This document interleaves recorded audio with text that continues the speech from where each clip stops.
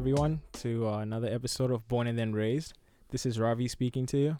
All right, and this is Rav. And today, we're just going to be continuing a discussion from last week. I know last week we spoke about police brutality and the way crime is perceived in poor black communities. And I guess while we're talking about that discussion, we touched very briefly on slavery. And today we're just going to spend some time speaking about the connection between slavery and modern day racism, and one of the only things that are left, I guess, in our society that are very tangible connections to slavery, and that's the Confederate flag. Yeah. So we're just going to be linking our discussion from last week, bringing it back to slavery, and then coming into this topic of the Confederate flag that obviously has become one of the most controversial conversations that, people have been having in the last couple of weeks. Yeah. And I mean, even back in 2015, it was a really heavy conversation. I mean, a lot of statues were being defaced or even torn down. You know, down south, there's a lot of schools, a lot of parks and other monumental pieces in society and culture that refer to a lot of individuals from the Civil War on the Confederate side of things. Right. And I think, honestly, before we start talking about the Confederacy in terms of, the division between the Union States and the Southern Confederate States, I think it's important for us to establish the fact that there's always been that connection between slave ownership and slavery to a boost in the American economy. Okay? Yeah. Like we were discussing prior to this how a lot of the states, the southern states at the time, during, the division period, which we're talking Civil War times 1861 to 1865, we spoke briefly about how at the time, a lot of the richer people in America were actually people that were in the farming industry that had plantations, and it was because of free labor. Okay, like the economy was very reliant on free labor and allowed there to be larger profits for the slave owners and people that were running these farms. Yeah. So I think before we even start talking about at what point we start to consider that to be a bad thing or wrong thing or trying to eradicate slavery in America, it's important to note that the reason why slavery was a thing and the reason why it was perpetuated for such a long time was because of its profitability to the U.S. economy. Yeah. No, of course. Right. So now that we've gotten that out of the way and we've established that connection, I guess it's important for when we move forward, right? When we start talking about, when we eventually get to the point where we were talking about the flag and the way it's perceived today, which I know we're going to get into later on. But I guess we're just going to bring it back right now. And I don't know, I kind of want you to start talking about the history, right? Like whether you want to start pre-1861 or... Yeah. I mean, I guess it's really important to look before the Civil War. Excuse me. It's important to look before the Civil War, primarily at a heavy institution that the U.S. as a whole relied on, North and South. Like, I just want to establish also the fact that in the midst of the Civil War, it wasn't even just the South that had slaves. Like, it was also up north. And that's an important thing that I think it's important to point out. So with Abraham Lincoln, I guess a lot of people seem to attribute this idea to him, like, Emancipation Proclamation, like, it's free the slaves. It's a heavy moral, like it's morally the right thing to do. Yeah. But at the time, it really wasn't quite a moral thing. It was more so a military strategy. Right. And it was used to diminish the income of the South. Right. So this would stop them from seceding, and it would basically destroy the entire, basis for war as a whole. So using that, concept and using that logic, we're able to see that the primary, the one idea, the one topic that was revolved around in the Civil War was slavery. Right. So once we can establish that, then I think it's a lot easier to go on and then start to tackle just the idea or the symbolism of the Confederacy. So from there, I think it's important to look at, I mean, if we're going to look at the flag, then we have to look at the roots. Right. So from my research, I found that with the Confederate flag, originally in 1861, early years of the war, there actually wasn't one central flag. Like they actually had numerous battle flags, they called it. So let's say like, Tennessee had a different flag from, Alabama, right? Like they all had different battle flags that they were fighting under. But eventually, I believe it was 1863. Robert E. Lee had his own flag, and this was called the A&V flag, and this is kind of what we see today. but it's, you know, it's a red background with the two like with an X across it down the middle with stars in like the blue stripes, and this flag was on the top left side of like a white banner, and this is what they considered to be, you know, like the flag after Robert E. Lee anyways. Right. But it wasn't until 1904 where the United Confederate Veterans, which was a group that was created after the Civil War, to maintain the idea of, you know, the Confederacy and to, you know, create this idea of, you know, I guess respect for the veterans, those who died in the Civil War. Right. This group issued a statement in 1904 stating that, oh, like, you know, we didn't have numerous flags. This was our primary flag. So from the beginning, you can already kind of see the sense of, like, you know, unification. Like they're trying to, I guess, unify one group of people under one massive flag. But by this point, the Civil War is already over. Right. So now you're just kind of trying to, you're literally just trying to unify a group of people under one ideology, not more so like a side of a war anymore. It's more so an idea. Right. So, you know, speaking on the UCV, United Confederate Veterans, there was also like other groups that came up after the Civil War. I mean, we all know there's, you know, the Ku Klux Klan Daughters of the Confederacy, the United Daughters of the Confederacy, and that was the UDC. And then there was the Sons of Confederate, like, you know, Soldiers. So there was like 3 or 4 groups. Obviously, the Ku Klux Klan was very extreme, but they all, you know, ran under that one idea of, like, you know, this new flag. They all ran under that flag. So from there, I mean, even looking way, way forward, this new Confederate flag that, you know, this one flag was then used to unify all these people. And around the Civil Rights Movement, that's when you started to see younger people take this flag and they started to apply it to, like, as a way to go against the Civil Rights Movement, right? To go against desegregation. It was meant to support the Jim Crow laws. Right. So you can already start to see that, like, with this flag was used, you know, for the longest time as a way to, like, divide and as a way to oppress and keep one group away from the pride that this group once felt. Right. And I also found a historian, I can't remember the name of the historian, but the historian kind of broke down the response to the loss in the Civil War for the Confederacy. They broke it down to 3 terms. It started with bereavement. So that's kind of like, you know, the grief, whether it was, you know, mourning those soldiers and, you know, kind of, I guess, putting them to rest in memoriam. And then it went to celebration. So they started to celebrate the lives of, like, you know, those they lost and so on and so forth. And then it went to, I believe it was vindication. This is where you start to see, I guess, it wasn't that bad. And the process of vindication was found in the education in the South after the Civil War, and it was found in the politics. So the Ku Klux Klan, that's when, like, the Ku Klux Klan has been known to basically use their force, or I guess in history they used their force to stop people from voting. You know, to stop people from, I guess, expressing their certain civil liberties. Right. And these other groups, whether it was the UDC, the Daughters of the Confederates, and then the Sons, or even the Veterans Confederates, the Confederate Veterans, they would go after the education down south, and they would try to teach like a different form of history. So they kind of expressed slavery as, like, the faithful servants in a way, right? And it kind of made slavery to be a nicer institution than what it actually was. And, you know, the education, like, just about how controlled the education and politics really was after the Civil War tells you that a lot of it was just saving face. A lot of it was kind of like creating this new narrative behind the pretense that there was still an underlying, you know, like, hate for losing this form of economy, slavery. Right. So from there, I guess that's kind of where, like, we start to look at, I guess, why the Confederacy, like, or why people today kind of use this Confederate flag. And, like, I mean, I think now we should kind of really get into, I guess, the reasons that you hear commonly, like, I guess today.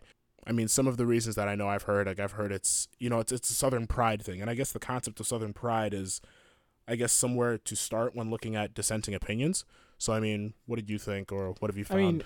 I mean, yeah, like, of course, after hearing all that stuff that you were talking about, obviously, I think one of the things that I told you prior to us, you know, getting on this episode was the way I perceive the whole Civil War, right? Okay. And I think that a lot of times when people think about the Confederate flag or the Confederacy, of course it's a term that we started to use to describe this group of people that left the Union, right? Like these southern states that created their own ideologies. But I think what we forget to mention is that the Confederates weren't the ones fighting for change. You know what I mean? Like, I think that when we look at the Confederate ideals, they're not things that were set in stone in the 1860s.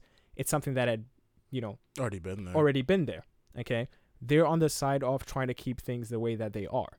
So whenever we start this discussion of Confederacy and the Confederate flag, and people saying, it's Southern pride, it's like, you do understand that it's not just the heritage, it's not just the fighting, celebrating the lives that were lost during the war. It's like, it's an ideal that started prior to that. So when people are expressing it as Southern pride, like it's our heritage, whatever, the way that I look at that is the symbol, the Confederate flag, right? The symbol of Confederacy has been used repeatedly in history during a time when there's been some law or at least a group of people opposing oppression. Okay. Like when we look at the mid 20th century, when there were desegregation laws being passed and people were really really very vocal about segregation. That was when you saw an uptick in the number of people that were wearing stuff that had the Confederate flag on it or having that discussion. Because in as much as the most of the population might try and deny it and say it's a Southern pride thing, it's also a very white supremacist thing, because white supremacist groups use the flag and identify by the flag. Okay. And I think that if it's as far as expressing Southern pride, there has to be other ways to do it that doesn't necessarily, suggest this extreme idea. Okay. And I think that's what people don't understand. And it's like, yes, the Confederate flag, in as much as it represents Southern pride, even if you look at its inception, it didn't start as a result of the ideals of the South. It started as a group of people trying to go against a change in those ideals. And what change was going on at the time? It was anti-slave changes, people trying to end slavery. Okay. And so if we're looking at that inception and the inception alone, you can't deny the fact that at least one of the bigger parts of it becoming a thing, the flag or the Confederacy, is as a way to go against slave abolition. Okay. There is a racial backing behind the Confederacy.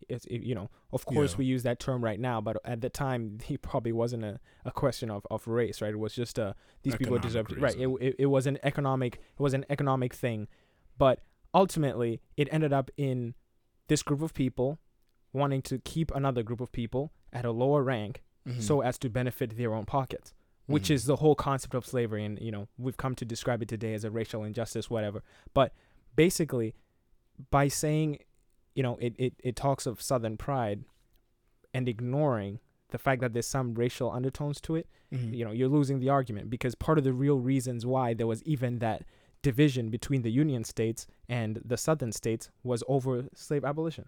There's no debate to that. They left the Union because there were other states within the Union that were trying to go towards a time in America where they wouldn't need slaves anymore, and they were going to set slaves free, right? And I know we've been doing our research, and one of the things that I found, and the reason why we made that comment about Abe Lincoln and saying it was more for military strategy, is because in the past there were other governors of other states that came to him with this quote unquote bill to pass, saying we want to abolish slaves in our own respective communities where we have authority. And he delayed that because at the time he saw it as a way to keep the Southern states from rebelling against the Union and to keep America united. But during the war, when he realized that the rebellion was already a thing, and there was no point, he was like, okay, we're going to go right ahead and pass the Emancipation Proclamation.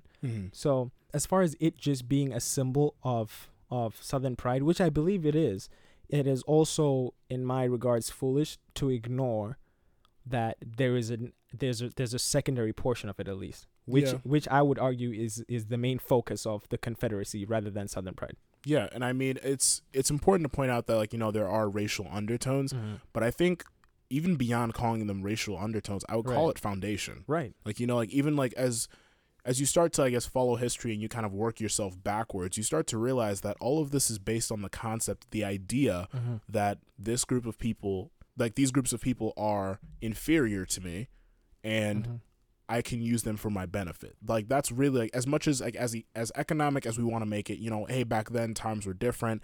At the end of the day, it was based on the concept that we are better than these people, and they need to work for us, right, for the betterment of our wealth. Right. So I think there's really, like, when you truly look at the roots, it's hard to argue that. But even when you look at the idea of, like, the pride, right?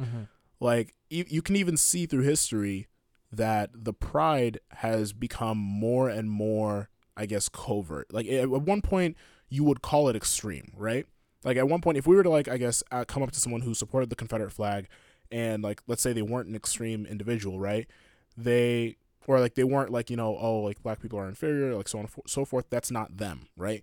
They look back in history, and they look at what these people would say about African Americans, and it was extreme. Like, if you were to pull a Confederate soldier out and bring them to today's time, they would be considered a very extreme individual. They would be considered a white supremacist. Right. And I think that you can't really pull a flag away from a group that is already a supremacist form of group. It's kind of like, in my opinion, it's similar to taking the Nazi flag and saying that, like, oh, this was what it once stood for. This is what these group of people once stood for. But, you know, I had family members who, you know, were in this line, or I'm from this area, and it's a part of our history, but it's a shameful part of history. Right. You know, like, it's not meant to be hidden. Right. And I think that's honestly kind of what has been taking place in a way. Like, as the years have continued, you've started to see a lot of the, you know, extreme supremacists go more into hiding, and some of the people who, you know, they're not really extremists. Like, they're not extremists in any way, but they just support the flag because, like, oh, I mean, it's run through the family. It's very important. Right. But at one point, this person who brought it into your family was an extremist. Right. And that's just a fact. Like, you know, that's just the way it is, unfortunately. And I mean, kind of looking at, you know, even people who kind of stand on the middle ground, I guess this idea of holding them to that standard, it's another topic that we were talking about. Right. And it's this idea that, you know, the Confederate flag, it was around for, you know, you want to say like 4 to 5 years, and then it was refined to, you know, be a full-on flag in 1904 by the UVC, as I stated earlier. But you kind of see people using it today, and, like, they've kind of, like, altered this meaning. Like, they no longer want to say that it represents, you know, oppression. It now represents pride. Right. And that's convenient. It's very convenient to call it pride because it's a lot easier. You know, it's a lot easier to say that than, I guess, acknowledge the pain that went into that flag. Right. And I think it's also part of, you know, you brought it up earlier when you were talking about, you know, when you're talking about pride, and it brings about this question of people that claim that it's an important part of history. And I think that's crucial, you know, because a lot of the people that we, or at least a lot of the information that, you know, we've been looking at that involves people arguing for the Confederate flag, it's more of this question of, or this point of, it's a part of our history. Yeah. And the way I look at it is, you know, there are a lot of things that are a part of American history. But at some point there has to be an acknowledgement that it may not be the greatest time in history. Okay.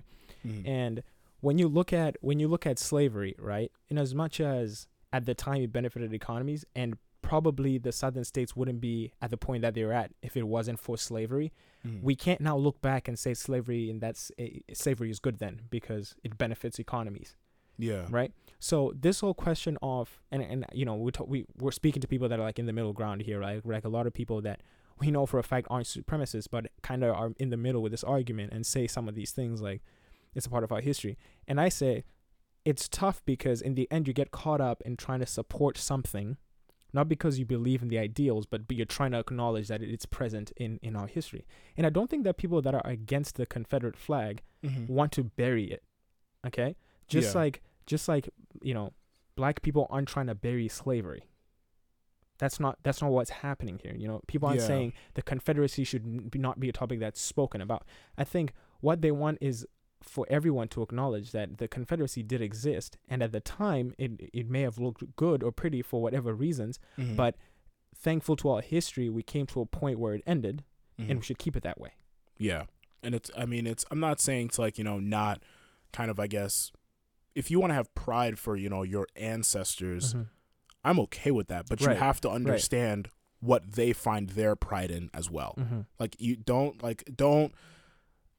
altering the idea of a flag, I guess, because the flag is so important in the U.S. It's like altering the idea of a flag. It requires history to constantly be rewritten. So I kind of thought I thought in my own mind, okay, so what's so different about the U.S. flag, right? Mm-hmm. And what I realized was that with the U.S. flag, it was altered, but we were rewriting history continually Mm-hmm. as a country. Like, at one point, I mean, obviously, like, we're not at a point where African American history is that deep into, I guess, history books and education, Mm-hmm. but there is some. And just the concept of where that's even involved in American history, it tells you that there's an attempt to rectify. Right. There's even if it's a weak attempt, it's an attempt to rectify. Mm-hmm. But I feel as though with the Confederate flag, there has never been an attempt to rectify it. Mm-hmm. There's just constantly been attempts to say, this is the new idea of what it stands for. Right. Without any acknowledgement that in the past it didn't quite stand for all the right things, right? Exactly. Right. So like you can even see that like I know we pointed this out already, Mm-hmm. but with the Civil Rights Movement, right? I'm sure people who are waving around the Confederate flag at the Civil Rights Movement weren't thinking that, oh, we need to go back to having slaves. They were at that point then using it to fight against, desegregation. Mm-hmm. That's what they believed it meant. So how is it that we've gone another 40, 50, 60 years, Mm-hmm. and now the idea has just been altered again? Like, this is literally the second, third time that's being altered, Mm-hmm. and there's not an acknowledgement of where it truly came from, where it truly started. Right. There's not. And I also wanted to point out the fact that, it was after 1904, not 1904, after the Civil War, it was heavily used in memoriam. Like, it was heavily used to, I guess, represent, Confederate soldiers and, respect their sacrifices Mm-hmm. and whatnot. I completely understand that. But if we're going to start to use that idea that, okay, they fought for what they believe in, because honestly, if someone dies for a cause that they believe in, that in and of itself, it's kind of like a natural human thing that we just immediately respect. Like, oh, wow, that's really altruistic. Mm-hmm. Like, you think about something that's bigger than you. Mm-hmm. But if we're going to sit here and then look at the flag and say, okay, they died for what they believed in, that's respectful. So then we can make that same argument for so many other organizations. And I think even if you look at, the Nazism, it's like you look at that and you're thinking, okay, well, I can now respect everything that this flag once stood for, because they fought for what they believe in. It's, and that in and of itself is an extreme idea. Right. Like, that is when you get to the extreme, because it automatically assumes that everything that this flag stood for and once stood for Mm-hmm. is okay. Right. And to me, that's not really a true sense of awareness Mm-hmm. to everything going on. It's very one track, and it's not taking into account, your ancestors' beliefs and thoughts. It's not taking into account, how things have changed. Because I'm sure that someone who waves around the Confederate flag right now would want me to talk to them as if they were their great-great-great-grandfather. Mm-hmm. They wouldn't want me to talk to them that way, because they're like, oh, I'm sure they would immediately say, oh, don't talk to me that way. That's not what I believe in. But the flag did. Right. And the flag does. Right. And I think that is what it is. And I think you raise a good point there when you're talking about the evolution of the Confederate ideals. I think the fact that there was never a formal evolution of the kind of ideals that they had, I guess, as a community, let's say, I think because of that, it allows us to kind of judge people that are current Confederates with the same ideals from the 1860s or before the 1860s, okay? Yeah. Like, we're talking back, early 1800s, right? Mm-hmm. We can use the same ideals to try and to judge you and see them to be accurate, because not a time in history was there a formal acknowledgement of the wrongdoing of the past and a method of rectifying that, or at least changing those ideals. Okay. Yeah. And I think that right now, like you've said, there are a lot of people that use it for different reasons without necessarily understanding that there's more to the flag than the reasons that you're using it for. Mm-hmm. And I think that's very important, because like you're saying, you find a lot of these people that say stuff like, it's for people that were fighting for something they believe in. And there's that question, right? That if they're fighting for what they believe in, have you questioned yourself on what it was they believed? Okay, and you can't answer that question unless you go back in history and understand the history of the Confederate flag itself and where it started.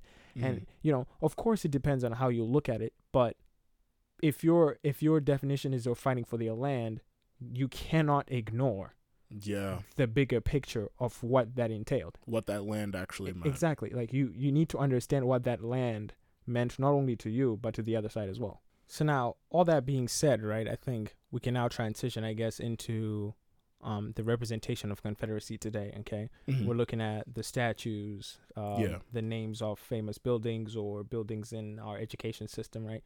And I guess that's kind of where I want to go with this now. Like, what are your thoughts, like right out the gate right now? I mean, my thoughts are, it's not as, obviously the flag was a little bit longer of a conversation, but I think it still has similar roots and similar talking points, you kind of do have to talk about what these individuals stood for. So even seeing like Robert E. Lee High School, right, which I'm sure that's a thing. Like, I'm not even going to question it. I'm sure it is.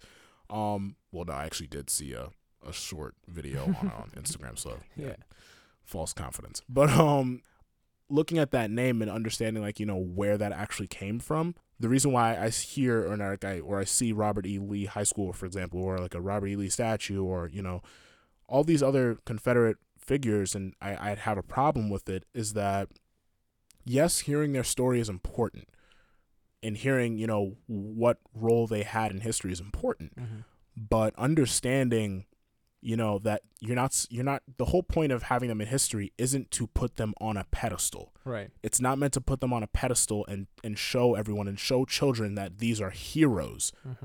Like, the whole point is to give these individuals all the facts from both sides, and then allow, children or even just young people the ability to come to a conclusion on their own, right? Or even if you want to explain how we got to where we are today, you could even look at it and say, like, these individuals, Robert E. Lee, for example, he did all these things. He did these good things he did, these the bad things he did. These are, some of the motives or some of the, I guess, underlying purposes or reasons of why he did it. And the reason why we are where we are today is because we condemned him for this. This is how history has played out, right? Right. But when you kind of give the story that he was some hero, and you start to question, like, as a young individual, I would start to question, like, okay, so why do we rip into him so much? Or why does this group of people rip into him for having all these quote unquote negative things? Because I know even when I was growing up and I learned about Robert E. Lee, I didn't really know many bad things about him. Like, even hearing it in social studies in the 8th grade, like, I didn't really hear much. Right. So I think within education, you started to see a lot of control from post-Civil War groups that were trying to, celebrate and paint a better picture. So I even think that, I'm pretty sure it even went up to the North, because you got support from, Northern individuals. Because like we said before, slavery, it wasn't even just in the South, but it was primarily relied on by the South. Right. The North still had slaves, just not nearly as much. So I think that's kind of like my reason when I look at even, like, names and individuals. I mean, looking at statues, I think it's a similar idea, like why praise someone enough to put a statue for them. Right. Just to know, like, later on in class that they actually did all these terrible things. And I actually saw something that, compared it to Nazi Germany and like post World War II, and they pointed out how with the U.S., we seem to commemorate all these individuals, even though we know what they did was terrible and what they were fighting for. It was rooted in maintaining a system of oppression.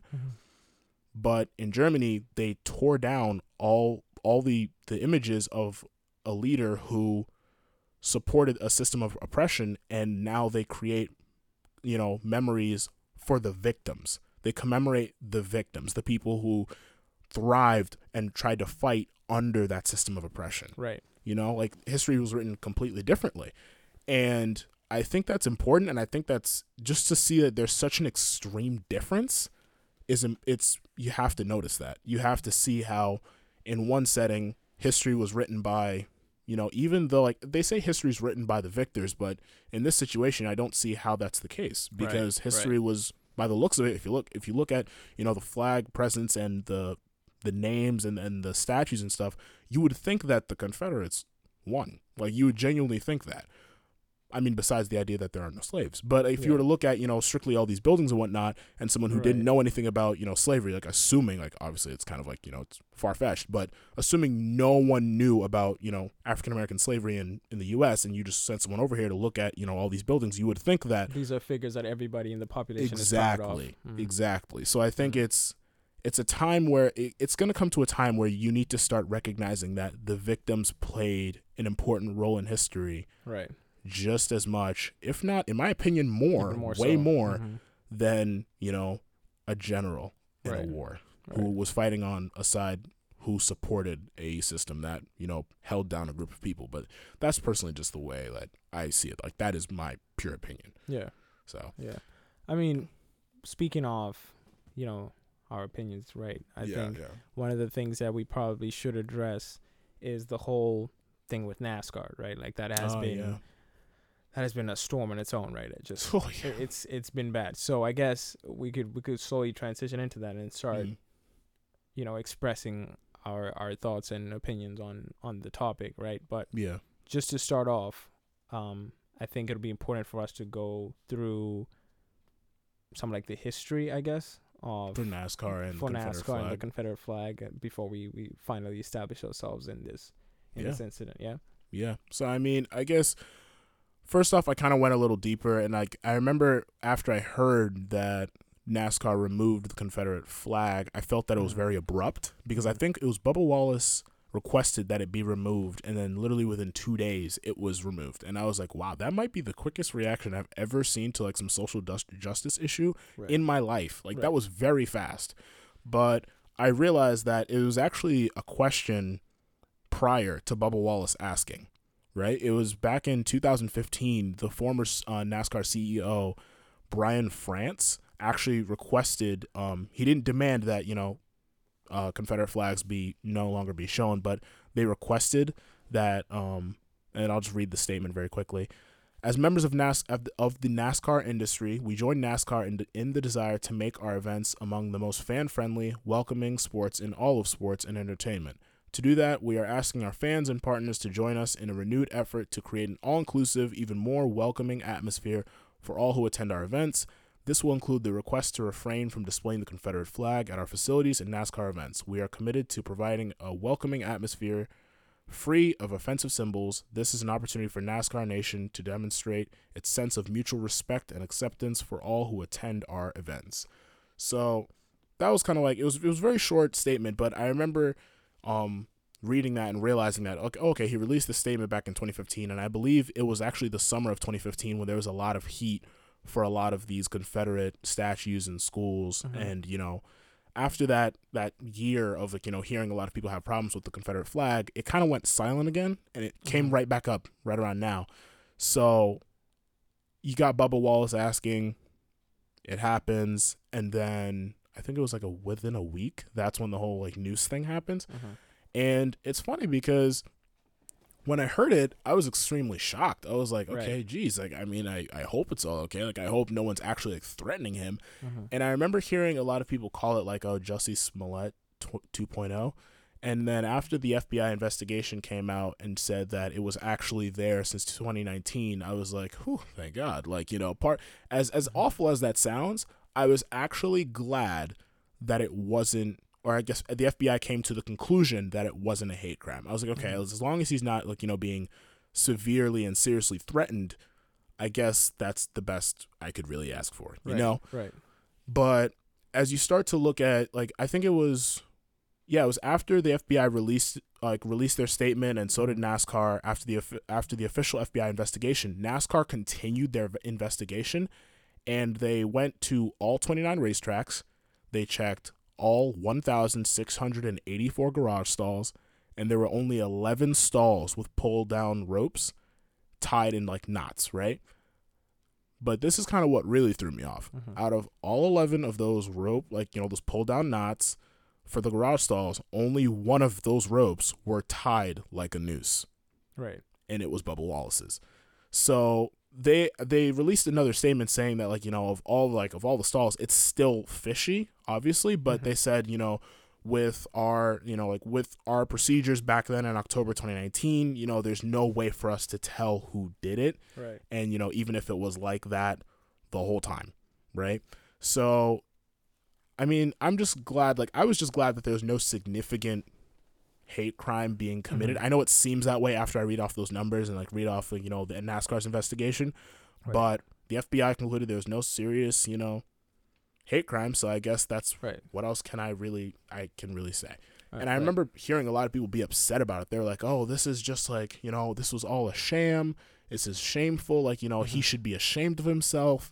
And Bubba Wallace didn't even know it was being investigated until literally, I think, like a few hours after the NASCAR like heads found out. And I mean, I guess that's where I kind of come in with my own opinion of the whole thing. And I think that rather than the results of the investigation and everything that happened, obviously, the way I kind of looked at it was, well, if this thing is real, if it's if it's a hate crime, let it be investigated and the responsible people should be held accountable, right? Yeah. If it's not a hate crime, then okay, thank God, And I think that one of the things that frustrated me the most about this entire situation and the way it kind of was handled was the fact that a larger focus again was on media and the way that media was portraying the thing. Okay.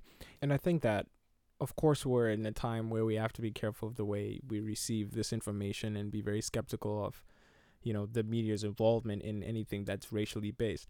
Yeah. But I believe that what's more important than worrying about execution in this time is realizing what about any incident is important. Okay. And I aired out those same frustrations when we were speaking about the whole George Floyd incident, and I was saying that the conversation is moving away from what's truly important, and we're wasting time focusing on the other minor details of everything that happened. Yeah. Okay. And I think that with the whole Bubba Wallace thing, what happened after they found the news, whether or not it was, what happened with him driving and like people walking beside him, standing with him, about time, about time that stuff happened, because at some point it had to happen. Okay. Yeah. It's sad that obviously it's happening over this situation that we may see to be a hate crime or others may see to not be a hate crime, but you can't deny the fact that what came out of it was good. And I think that that's where our focus should be, because media is always going to be biased one way or the other. I think that's something that's universal to anything that's happened in American history or the history of the world. Media is always going to be biased in some way, shape, or form. But ultimately, there are some undeniable facts about everything that happens. Yeah. And we need to be smart enough and educated enough to see those small things, see those things that aren't being portrayed, pick up on those and celebrate those victories, or at least look at it that way. Okay. The way I looked at the whole Bubba Wallace thing, like I said, it would have been very, very sad if that was a hate crime. Yeah. I'm not saying that it was. I'm not saying that it wasn't. But if it was, very sad. Let's do something about it. If it wasn't, thank God. Okay. Yeah. That's the kind of attitude that everyone should have moving forward. And I think that's the kind of attitude where we can start to see each other as being on the same page. Because the moment you start expressing your thoughts and feelings about how the media is operating and trying to report on that bias, you start acknowledging that at some point the media was biased towards your own views. Yeah. Right? At some point in history, on some topic, there was some bias and it was in your favor. Just because this time around it looks like it's not in your favor doesn't necessarily mean it's the first time that it's ever existed. And I think that level of ignorance is what causes people now to start arguing amongst themselves and appearing to actually be on the side that they're not. Okay. Like, we're looking at a situation like this. The people that are spending more time speaking about the way media is portraying this, oh, look at this, the media blowing it out of proportion. In a way, it almost seems as though you're in support of the hate crime. You get what I'm saying? Yeah, like, because you're not focused on the actual crime in and of itself. It's like, okay, if the media didn't blow this out, or if the media blew it out, does that make it a good thing suddenly? Yeah. And it's the question that nobody wants to ask themselves. And I think it's very, very important that people start asking themselves those questions. The media will always be biased. It doesn't matter what it is. It has always been, it always will be. It's up to you to look at the facts, look at what's happening, and decide what angle you're going to take. Yeah. Rather be on the neutral end of things, not worried about the way everyone's taking it, than to be open about, how something is being taken and then having to come back and retract your words. Because, like we were saying, like a couple of people were caught up in that situation where at first they came out flying out and saying, oh, this looks like it's a conspiracy, like he did this. and then other evidence is pointed to the contrary, and it's like, what do you say then? Yeah. You know, but your position of the matter has already been taken note. It appears as though you're on the other side, but are you truly? You know, and so I think that, again, like, you know, it goes back to you and I avoiding any sort of public commentary before we truly think about these things. And I think that everyone needs to have that same level of understanding and such a level head that, you know, when you hear these things, try and process everything, try and hear both sides of the story, make up your own conclusions. But unless you're absolutely certain, don't be so vocal on it, because it ends up going against something that perhaps you support, and taking this conversation of bringing justice to the Black community for years and years of oppression a few steps backwards, just because you're not happy with the way something was portrayed in the media. And honestly, I think it's also a form of, I guess, playing on humanity. But I think at one point, this isn't even me asking for someone to play off of their emotions. This is me asking to just simply take into account your humanity. Right. Like, just take into account, if you look at it for what it is, remove your political bias, remove everything that you might feel about outside conversations regarding maybe bits and pieces of the situation. Just look at it and say, is this sad? Like, is what I want this to happen to, or if this happened to someone that I knew, how would I feel? It's disappointing, because I mean, just think about it. Like, you know, you see a noose in someone's stall, and like, it's naturally, I think it's a sense of you want to protect that person. So at one point, it's me even, like, you know, taking it seriously is a form of me wanting to protect this individual. Right.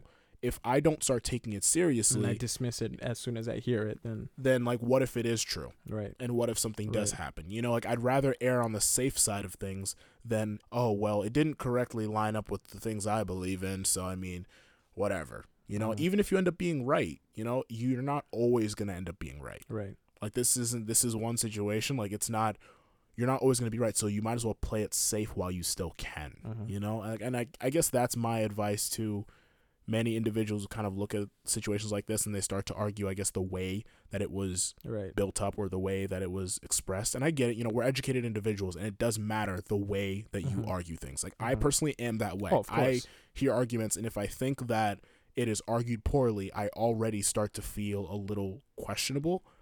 But at the end of the day, regardless of how it's argued, I'm going to sit down and think about it and think, okay, where are they really coming from factually? Right. And if I can agree with it and I can make an argument for them in my head, then I think that's fair. But if I don't even want to make an argument for them in my head, and all I'm worried about is, you know, how it's portrayed, how it's argued. If that's all I'm worried about, then I start to miss the point and I start to miss the truth. Yeah. And you definitely miss like an opportunity to educate and you learn miss an from it, right? I mean, we're not in court here. You're not trying to get off on a technicality. You're trying to, you know, learn and be a better person. At least that's how I look at everything that I encounter, right? Like before anything, and I look at how easy it is to wiggle out of, you know, the argument. It becomes a question of my own character, and it's like I have to question some of the things that I've held true to myself, those beliefs, and see if they're backed by any factual knowledge or if I need to rectify them and make changes.